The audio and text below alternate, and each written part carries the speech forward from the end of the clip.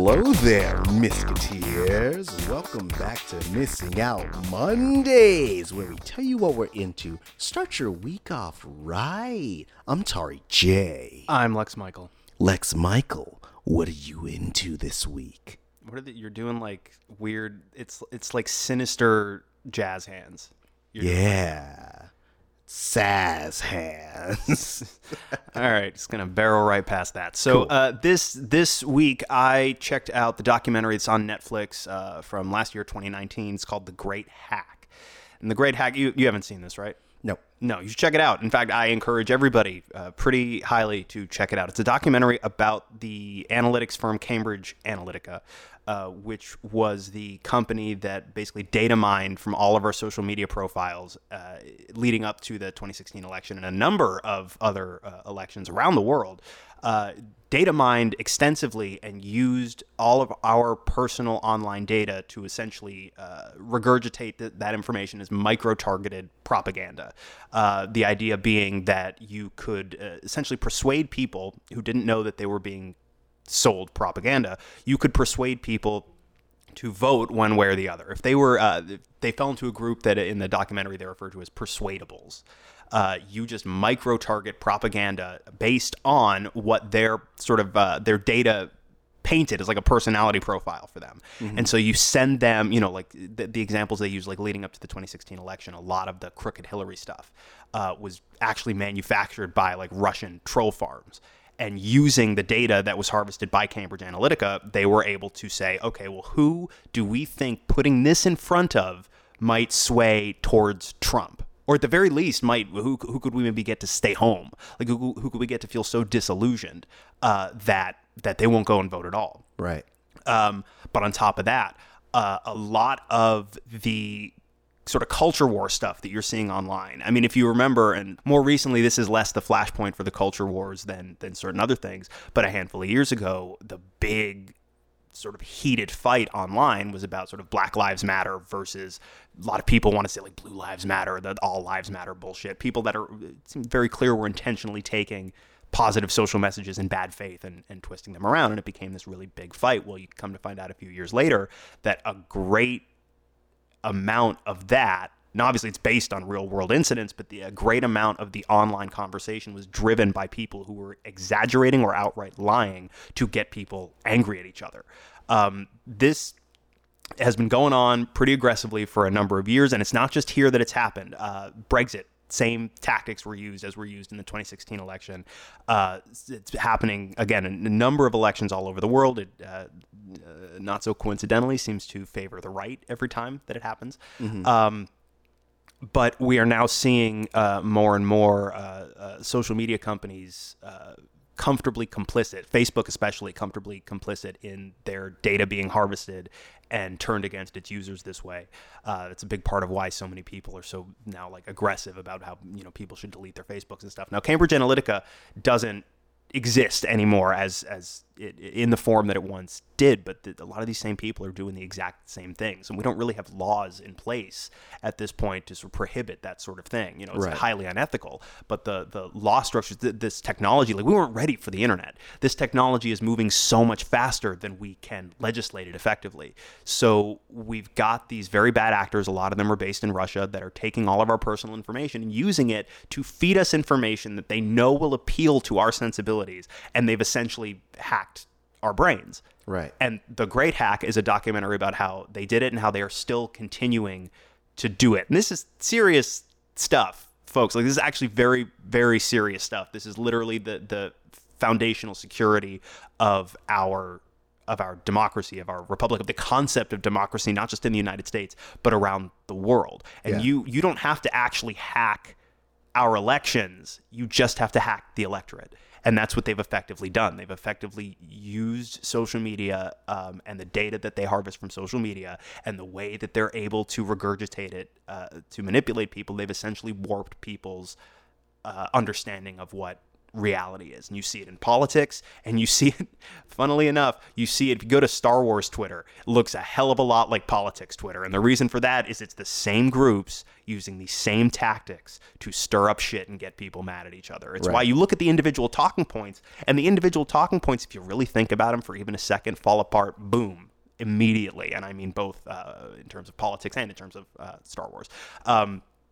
But you just need enough trolls, enough sock puppet accounts, enough bots to repeat it over and over and over in a way that seems indistinguishable from a real person or a person acting with pure intention.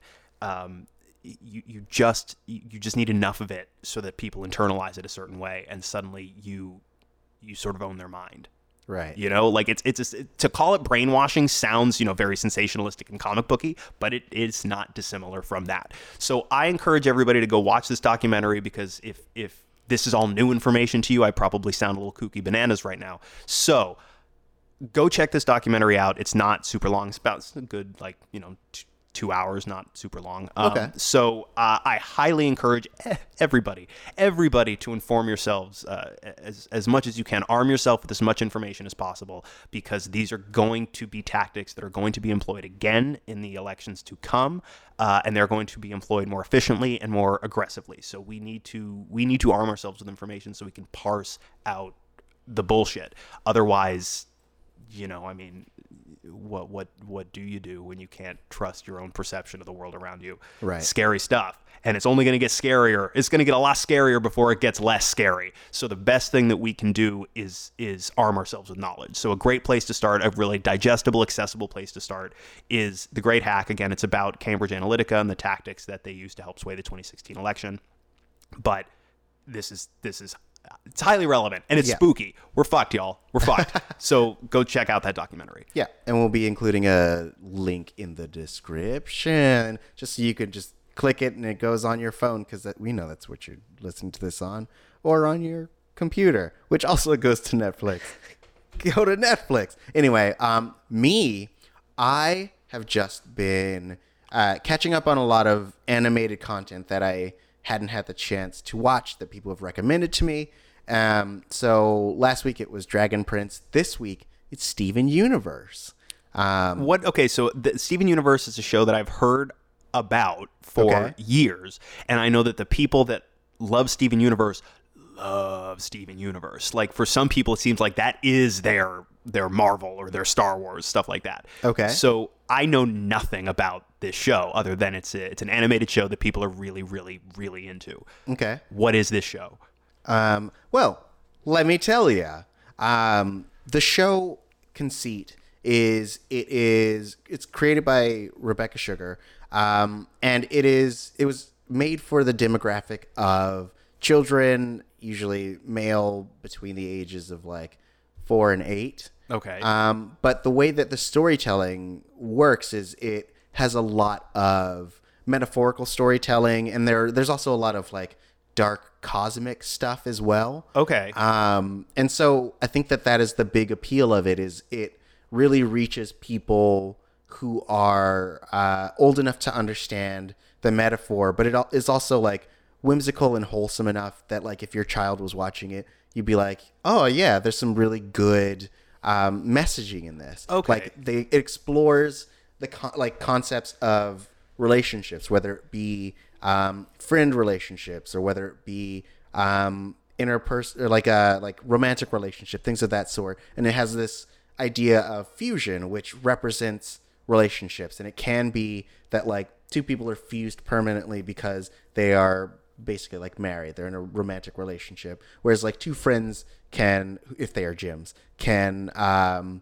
fuse together, and that's their bond of friendship, things of that sort. So there is metaphor in that regard, but then also there are all these other story aspects in that the main character Steven, he came to existence because his mother was this part of this alien group called the Gyms, and they are basically space colonizers. Okay. And so they mine all of the resources of a planet, and it becomes destroyed, and it just makes more Gyms.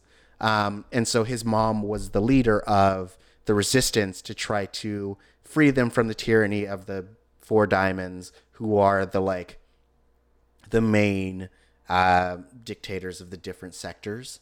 And so there's a big giant space war going on that will sometimes come to Earth because that's where the resistance was.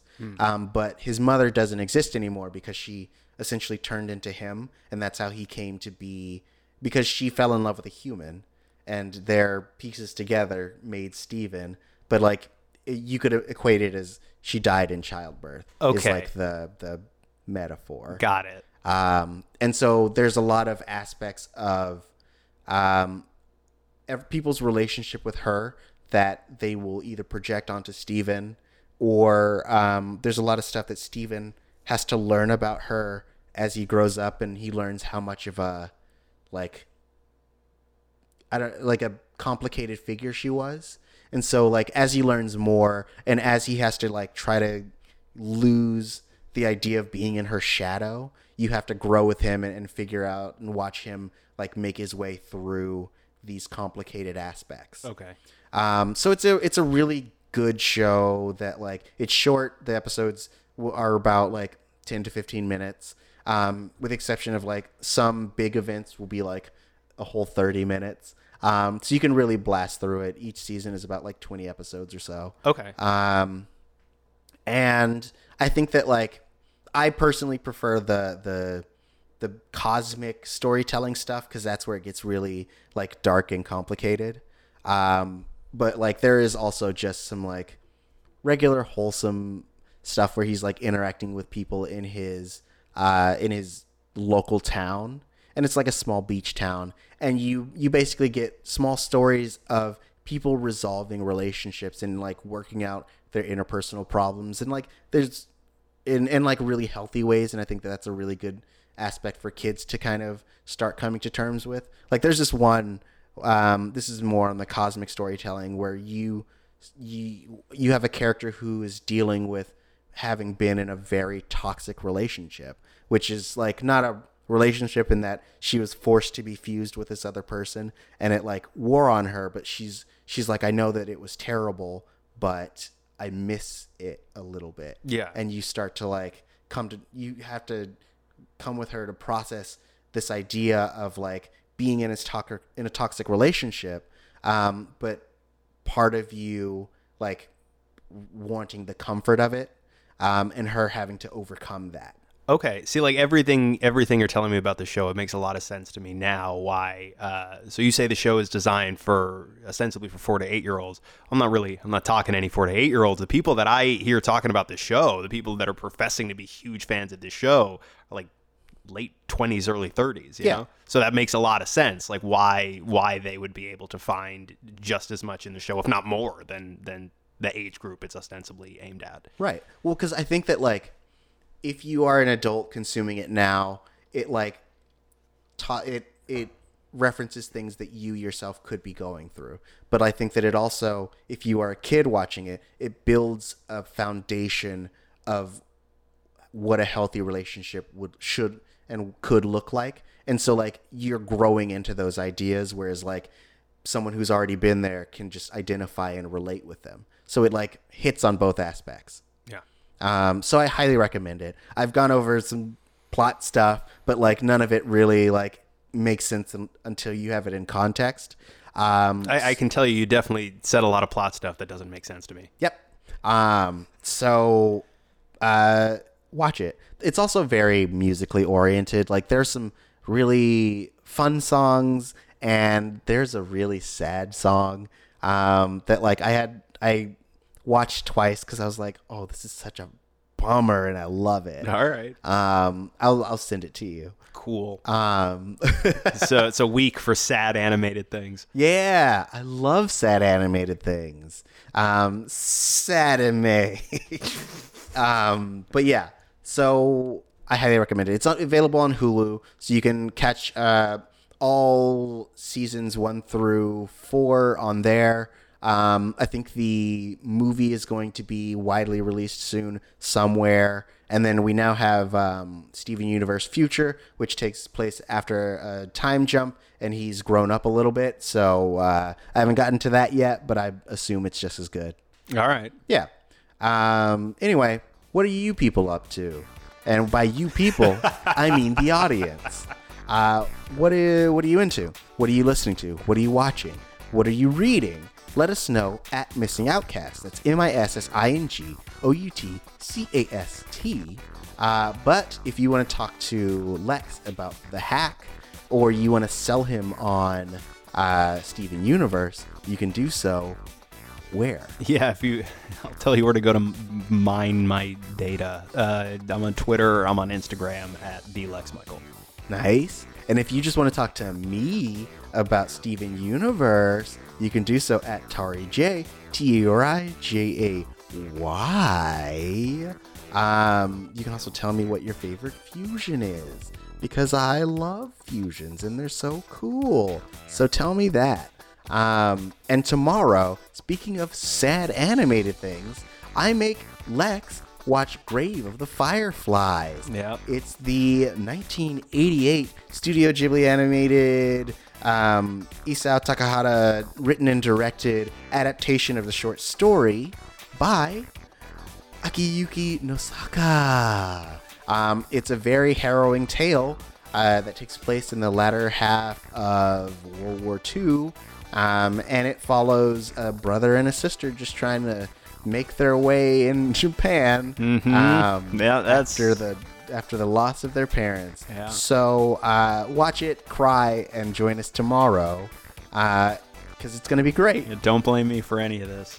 This was all him. Yeah, it's me. I want you to feel sad. I can't wait. Tell me how sad you are. But yeah, don't forget to join us tomorrow. We hope you have a wonderful Monday, and we hope you enjoy the rest of your week. Bye.